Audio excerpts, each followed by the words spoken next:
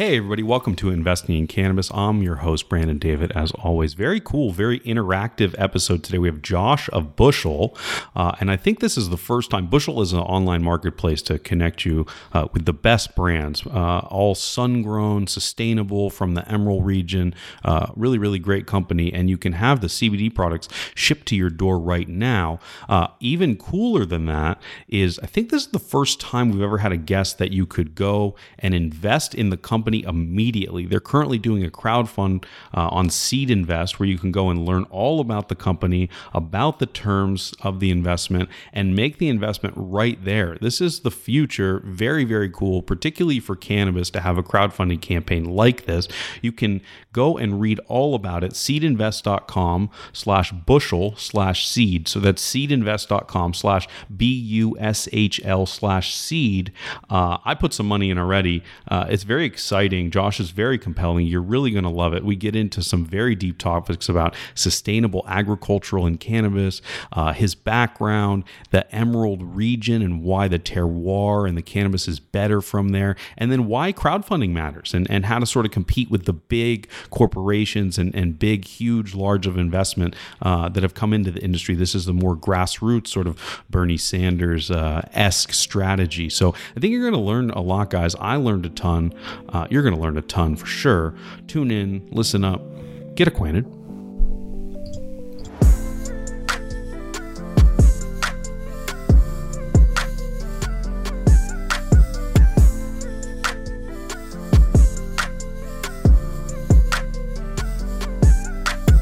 Josh, thanks so much for joining us, man. This is really exciting.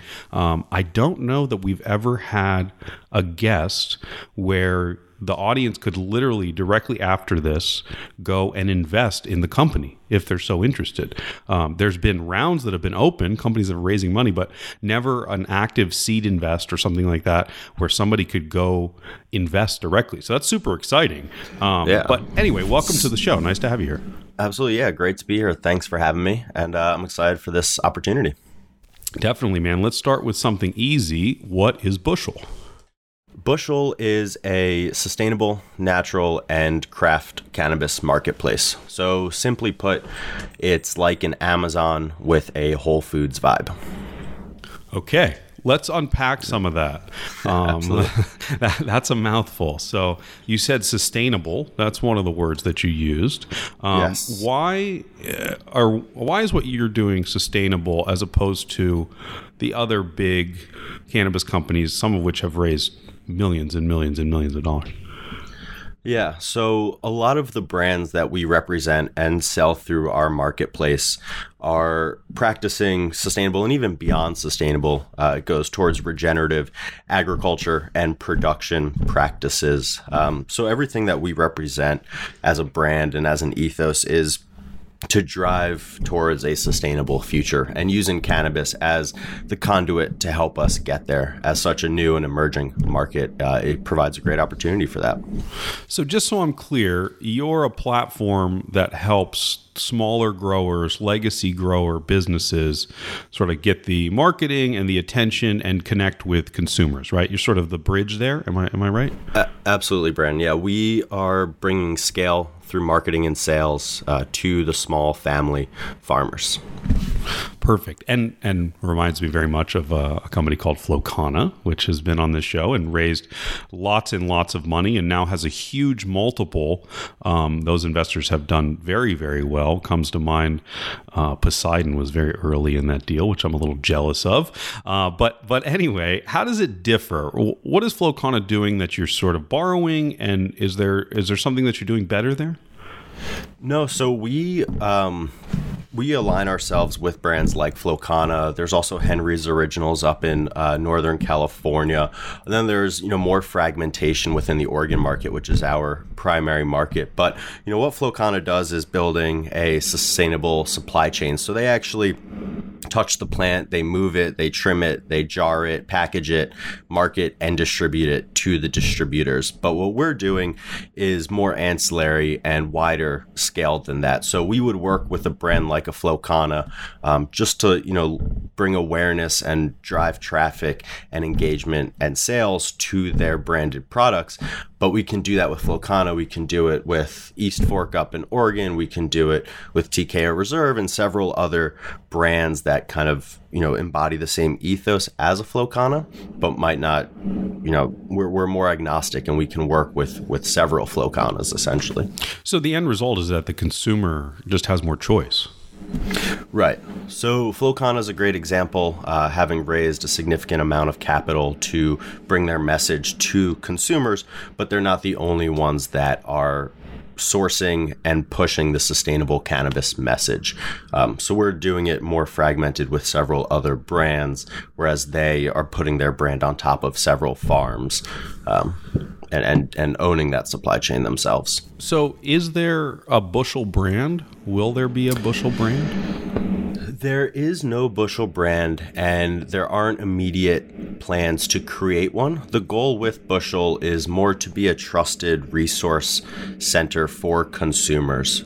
So, going back to the Amazon comparison, you look at Whole Foods, right? And ignore the fact that Whole Foods does have their own internal brand, the 365, but they also stock a lot of other brands on their shelves. And as a consumer, when you go into Whole Foods, you might not recognize everything that's on their shelf, but you know that if they're in a Whole Foods location, that they have been vetted, that they're of a certain quality, and that they stand for a certain, you can trust it, value you can set. Trust you it. can trust Yeah. it. Mm-hmm. And that's what we're trying to build with Bushel, is to be that trusted marketplace where consumers can go and engage with our partners that we've vetted and can ensure the quality of their product. So let's talk about that vetting a little bit, because you're asking people to sort of take a little bit of a leap here, that you are the one that should select the best, most sustainable, whatever, the weed that they should buy.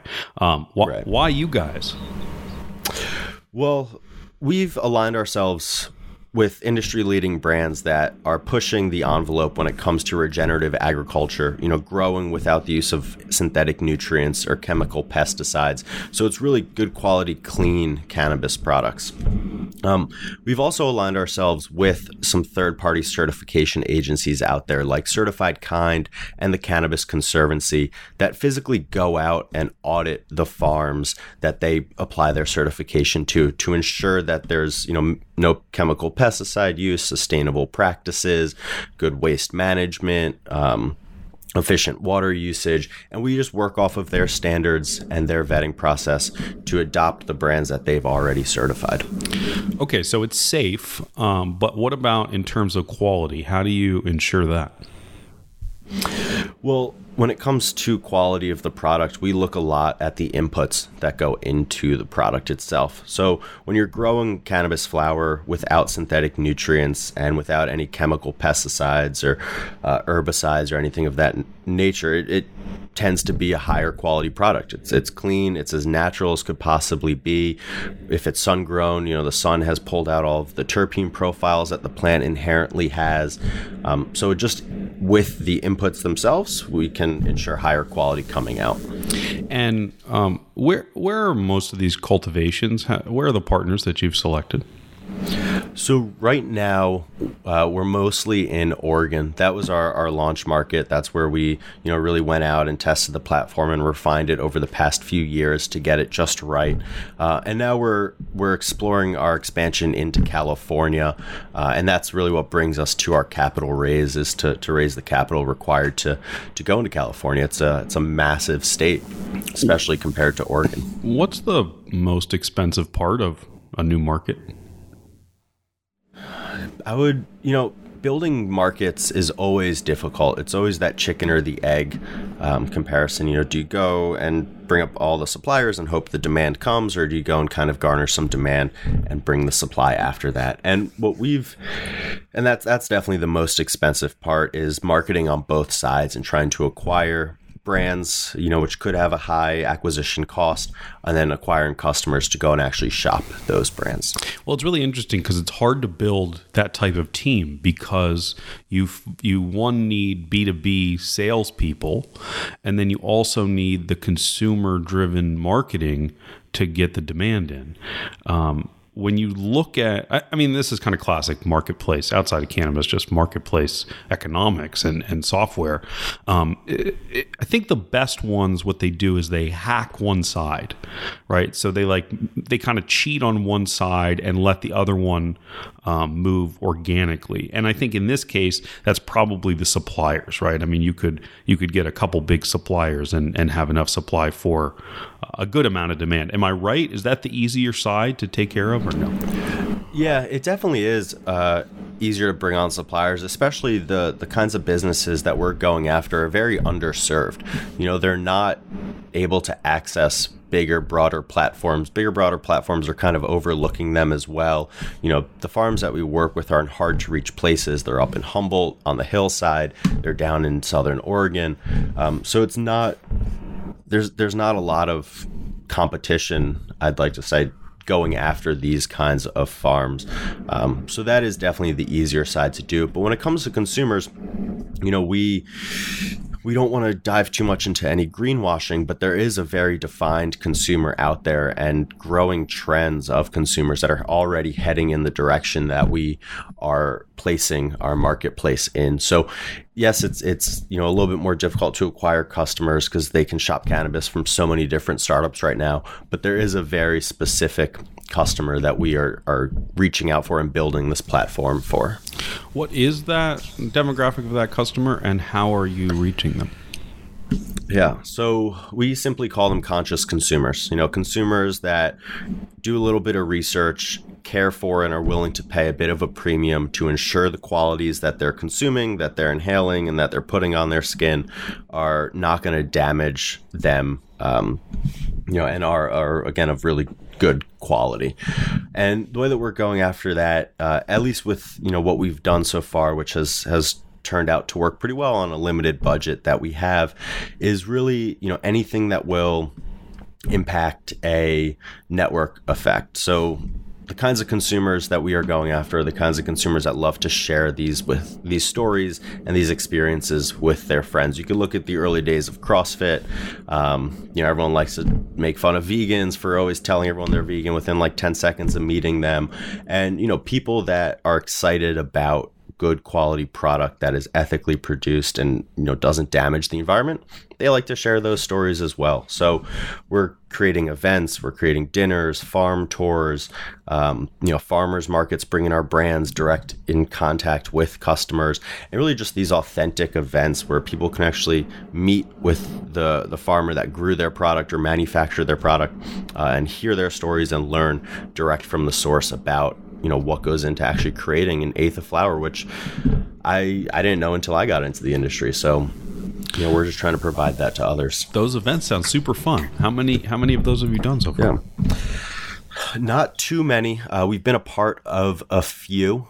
Simply, again, our budget couldn't do all of it ourselves. But we are coming out with some events here in Brooklyn at the end of this month, which I'm super excited about. We've got a CBD infused dinner to announce the launch of one of our CBD products, and then we're also going to follow that up with a pop-up marketplace where consumers and customers can come and shop direct from the brands.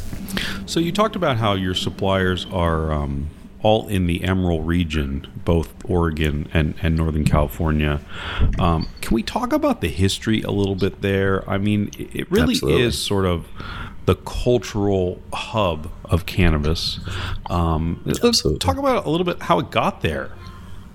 Yeah, so I actually had the great opportunity to go out to Humboldt County just a few weeks ago, and I got to meet and spend the day with the Humboldt County Growers Alliance with Executive Director Tara Carver, who represents 250 legacy farms up in Humboldt County. And we just spent the day completely off the grid, driving around, visiting these farms and hearing their stories. And I really got to see firsthand how this industry started. Because remember, in the illicit market, for the past several decades, the majority of cannabis that we've all been consuming, that I consumed in high school, was grown in this region. So, a lot of it started in the 60s and 70s with disenfranchised San Franciscans, I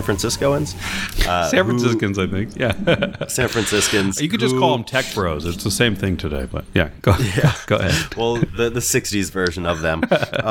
During the Vietnam era and, some things coming out with the government that placed a lot of distrust in them, these individuals just went north of San Francisco and decided that they were going to live off the land. There's a movement for back to the earth. And these are the people that, built houses on plots of land completely off the grid, grew their own vegetables, raised their own chickens, maybe had some livestock or something else, some animal.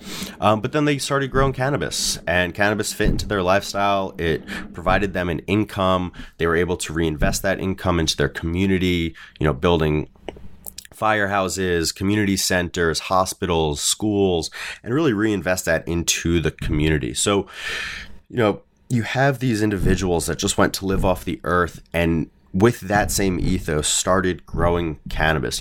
Most of the houses and the farms that we visited are 100% off the grid. So there's no electrical wires that run up there. There's no internet cable. Everything, all the energy that they use has to be sourced from the sun or from the wind or maybe hydraulic pressure somewhere downstream. But it's all renewable resources because that's what they've been doing for the past 50, 60 years. So we met this one woman, Andalyn of Dew Point, Humboldt, and she likes to say that her cannabis is fully sun-grown and that even the pumps that push the water through the irrigation pipes to the plant beds is powered by the sun. So it's just a completely, essentially zero carbon footprint growing in the region, which just is inherently sustainable and natural. Another thing with this is they're so isolated up in the mountains that they also need to be really conscious of their waste. It takes them 30 minutes to drive to the nearest place to dump off their trash. So they can only do that once a week or so. So they need to be really conscious of how much waste they produce. And in that, they've just developed these methods to grow cannabis out in the open, in really all natural, sustainable ways. It was a magical trip out there. I really, really fell in love with that region. That sounds awesome.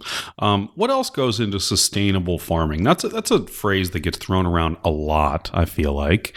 What does that mean to you? I mean, besides using solar and all kinds of different energy, I mean, how do you do that the right way? Yeah. So,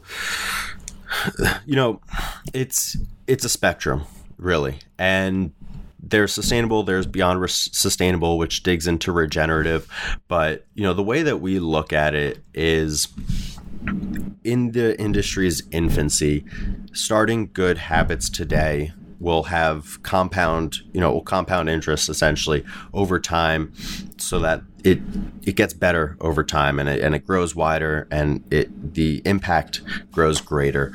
So, today we're working with farmers that are practicing sustainability through composting, and they're not throwing anything out. They just compost it all, and next season they put it back in the soil for nutrients. Something as simple as that would count as sustainable right now.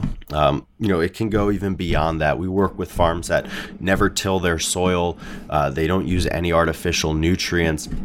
And everything that they need for the plant is provided within that soil, whether it's the microbes that are, playing around in there, or it's companion cropping that brings in the nitrogen and the potassium that the cannabis plant needs, or if it's just, planting dandelions, which help, disperse a lot of pests.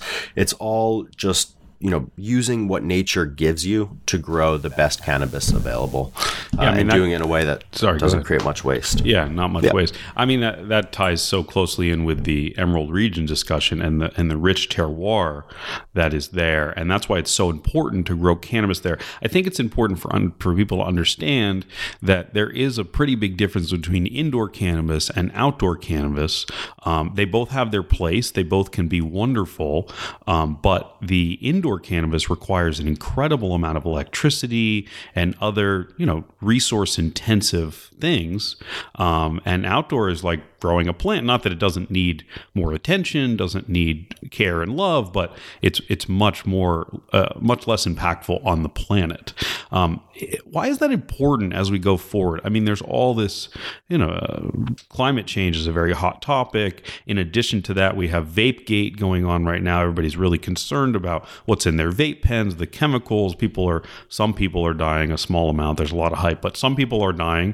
Why is it so important to have this sustainable, quality, outdoor, sun-grown cannabis? Why does this need to exist in the world?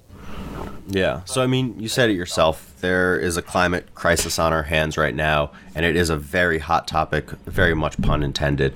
But, beyond the greenwashing and all of the big brands trying to get in and have green labels and use the word sustainability, it really does matter how this, at the end of the day, it matters how this agricultural product is grown. I mean, look at the corn industry, look at the soybean industry, look at these other large industrial agricultural industries and the issues that they're facing today. Without government subsidies, they would be losing a ton of money every single year, and they would struggle. They are struggling to stay in business.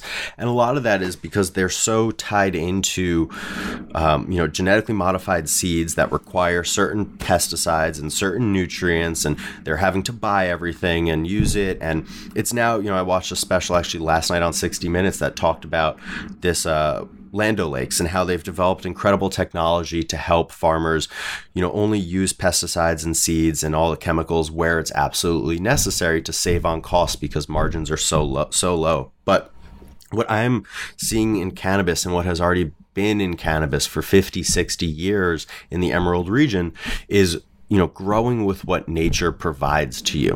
And it's not importing nutrients, it's not buying pesticides, but it's planting your cannabis crop outside in an environment that's already built to deter pests and to, provide the soil with as much nutrients and everything that it needs to grow the product. And it's so important that this part of the industry survives and continues to grow as cannabis rolls out nationwide and worldwide, because that, big ag, big tobacco, and big alcohol are foaming at the mouth trying to get into this space.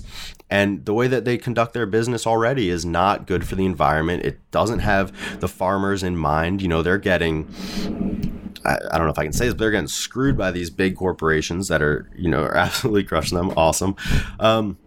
So to be able to support craft cannabis farmers who are doing things right and to show that this can actually be done at scale, which, let me remind you, it's been at scale for the past 40 years, as long as we've all been smoking weed on the East Coast. It's been grown in Humboldt County for the most part, very, sustainably and out in the sun.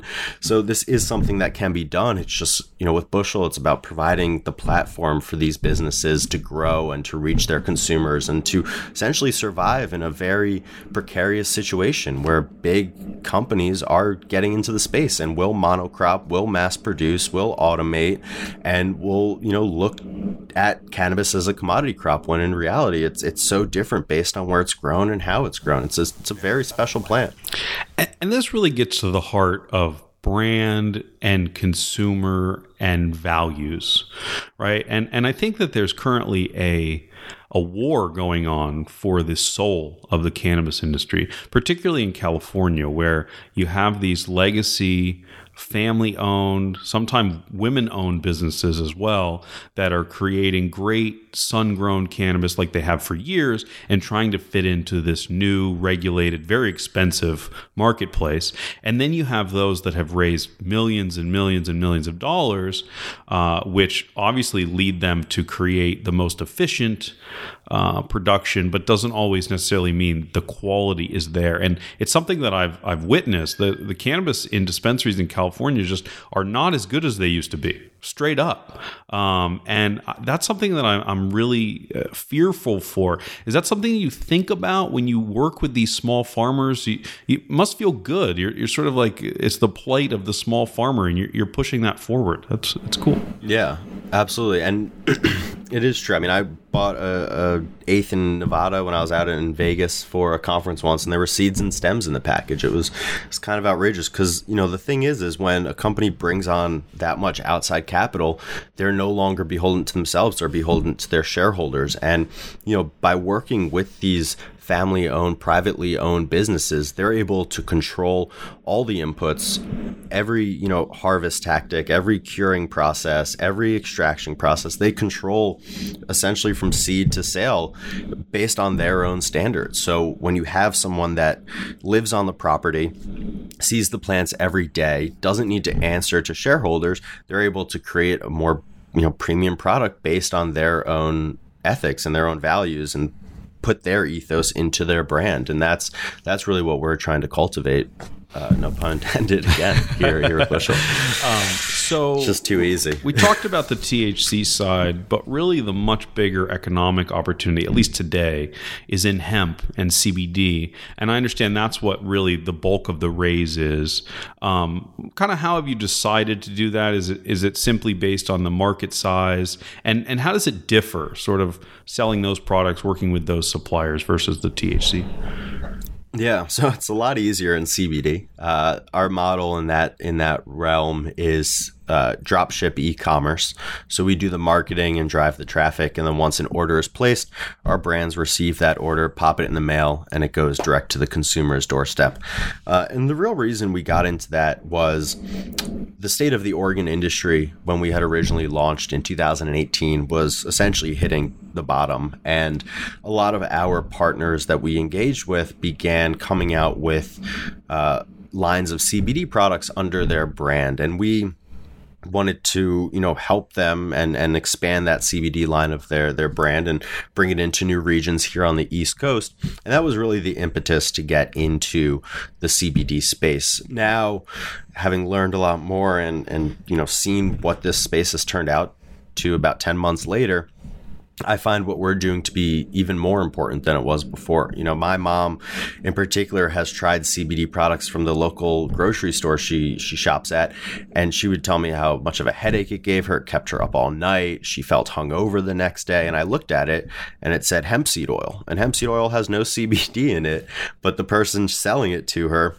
told her that it would work. So with such a new industry, there's a ton of educating that's required, but the scariest part is while, education takes a long time to permeate through society, but currently there are people that are slapping 3 letters onto a label and trying to sell it at a premium price. And that's really the harm and the fear out there. I can go to the bodega across the street and buy a 1,000 milligram vape cartridge for $19.99. And anybody that knows CBD knows that that's not an appropriate cost for 1,000 milligrams. So we're really, trying to build out this marketplace to provide people that are looking for CBD, for medicine or just for, some sort of relief, which I guess would be medicine as well, but to ensure that they're actually consuming cannabidiol and that it's real CBD, that it will be effective and efficient in treating whatever their ailment is. Because there is so much snake oil out there, and so many people are getting turned off to CBD before even giving it an appropriate chance because they've, tried something that just wasn't real. And honestly, use common sense, like CBD mascara. Right. How much is that going to help you? I don't know. I mean, topicals, they work for me sometimes. Edibles certainly do. I have a CBD vape pen, which is really great. But, use common sense, right? Right. How do you want this to affect you? So you brought up fundraising, and just to go back a second, just to be clear, you can go on the website right now and buy these CBD products and have them shipped to you, correct? Yep, anywhere in the continental United States. And what's the website? It's bushelcbd.com. Bushelcbd.com. Yeah, I mean, it looks great. I checked it out earlier. Lots of great products delivered to your door, which I think a lot of people still don't realize they can do, but very, very cool. So you brought up fundraising a little bit. Obviously, building businesses costs money. Why did you decide to go the crowdfunding route, specifically Seed Invest? Yeah. Well, Seed Invest is one of the most prominent equity crowdfunding platforms out there. They have an incredibly rigorous application process, and they only accept about 1% of all applicants that apply to them. So we're super excited to be on their platform, having made it through that process, being only the second cannabis company that they've ever worked with also. What was the first one? Remind me? It was Hello MD. Oh, right. Yeah. Okay. Yeah, so I believe Hello MD raised their seed round through Seed Invest as And well. what are the other like non-cannabis companies that have raised a bunch of money on Seed Invest?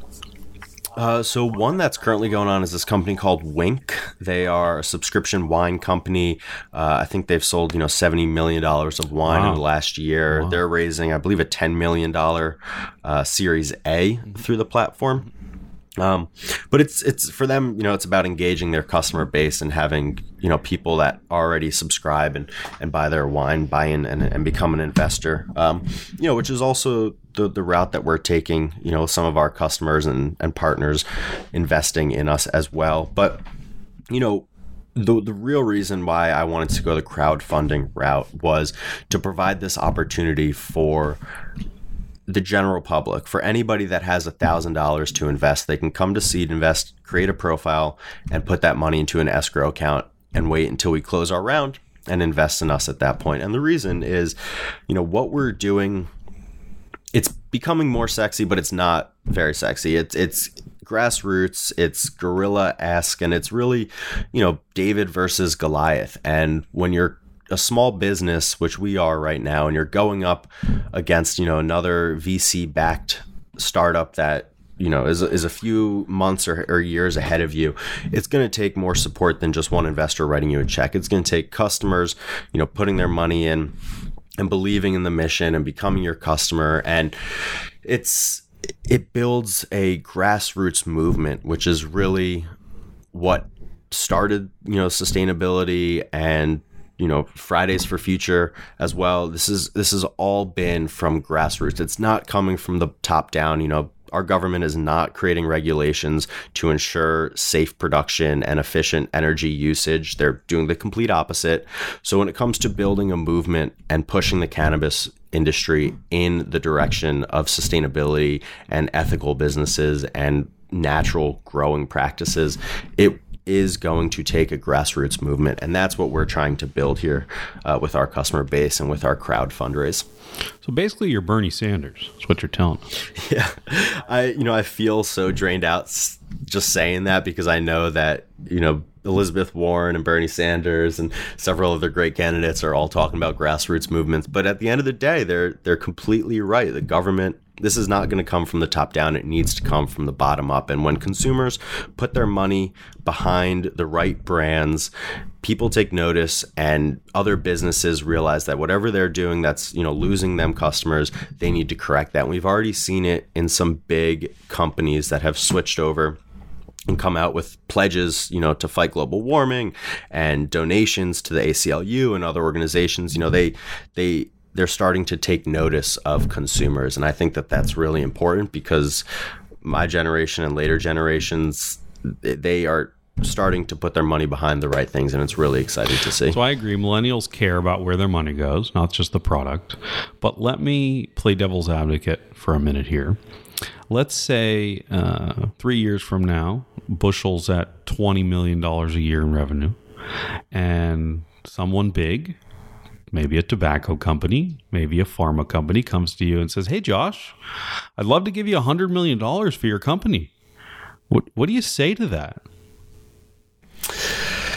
Well, that would be a tough conversation to have, because I am invested in my morals and in my ethics. So I'd take the money and run. No, I'm just kidding. So I'd, it depends what the offer is, right? There could be a situation where they acquire the company, I sit on the board, and I get to make decisions for the company and therefore keep the same ethos, but provide more resources to grow what we're doing and bring it onto a broader, your larger scale to have more of an impact. So that would be an awesome opportunity to kind of have like a way and a sway to move big tobacco. If that's not something that That would be on the table. It would be really tough, but we'd have to say no and move on. So you're open for the right partner. I just think it's a really important distinction, because there's a lot of companies out there today that they almost act as if they're nonprofits, even if they're not. And this messaging sometimes can go a little too far. And just as an investor myself, and anybody that's listening and interested in investing in Bushel, I think it's also important to know that you're reasonable, logical enough to say, hey, like, I'm all about sustainability and small farming, but at some point I do have to have a return for my investors here, and that may mean playing with a bigger multinational investment fund or company. Right. But even to this day, we are working to align ourselves with investors that believe in the mission and understand what we're doing beyond just a spreadsheet ROI. Obviously, return on investment is what's most important to shareholders. And, myself being the largest shareholder as well, obviously that's what I'm looking for. But, if we start to waver and we don't stand by what we're trying to build, then we just become another greenwashed company out there. And that's not what I want Bushel to be. I want us to eat, sleep, breathe, talk, and walk. Well, got it. What everyone believes in us. Yeah. How much have you raised to date? So we did a pre-seed round of $400,000 in November of 2017. And that's gotten us, it's provided us enough runway to get the product to market and wiggle it and pivot it and position it in a way until we, found that customer market fit and product market fit. And what's your target for this round? So with this round, we're going to raise 1.5 million. Got it. Okay. And then what are you going to do with that money? We are going to scale operations in Oregon as well as California. We're going to fully invest, what we did in Oregon, we're going to replicate that in California. And we're going to finally have a budget to market and advertise and spread our message, on a much larger scale than we're at right now. Well, that is super, super exciting. Flash forward, I guess I put it at 20 million a year, which maybe is no pressure there, but flash forward 3 or 5 years, how big can this business be? Yeah. Well, on that note as well, one piece that I missed as I was jumping around with everything we're going to do with the money, we're also going to invest in some new technology and new products that will help us turn on about 4 or 5 new revenue streams over the next 12 to 16 months. So on that note, if we raise the capital, we get through these 12 months to bring us to our Series A. In 3 to 5 years from now, I want Bushel to be synonymous with craft cannabis and clean quality products. So, the same way that we view Whole Foods and, Erewhon Market out in Venice where you are, and all these, smaller, well, not so small, but more of these, local, authentic shops and stores and marketplaces. I want Bushel to be synonymous with quality cannabis. Got it. Very cool. Let's switch gears here a little bit. I love to learn just a little bit more about you. I asked, where will Bushel be in 3 or 5 years? How about you? What do you want your role? What do you want to be doing in 3 to 5 years? As if this is a job interview. You're getting hired at Taco Bell currently, but yeah, go ahead. Yeah, I want to be doing exactly what I'm doing right now with a team of passionate, employees that are pushing all of us forward as an industry and as a company. What I get to do is incredible. I get to go out to these beautiful farms in beautiful environments in Southern Oregon and Northern California, and I get to meet with these people that just have incredible stories and incredible passion for what they're doing. It's infectious, and it keeps me alive, and it's definitely my why of, why am I doing this? Why am I pushing so hard to build a craft cannabis marketplace? I love my job. I love what I get to do. I love the people I get to meet and the products I get to promote and the stories I get to tell. And I wouldn't want anything to change. That's a good answer. I like that. It's really important. I talk to founders. We help founders all the time, the show, but then also we have a consulting group. Everybody knows if they listen to this show. But one of the things that we talked about founders is like, okay, you talk about the business and projections and numbers, but what do you want your life to look like in 3 or 5 years? And I think you answered it the right way, because you started with, the people that you're going to be helping and spending your most time with. And that's really relevant. That can be way more relevant than having a 12x multiple exit, you know.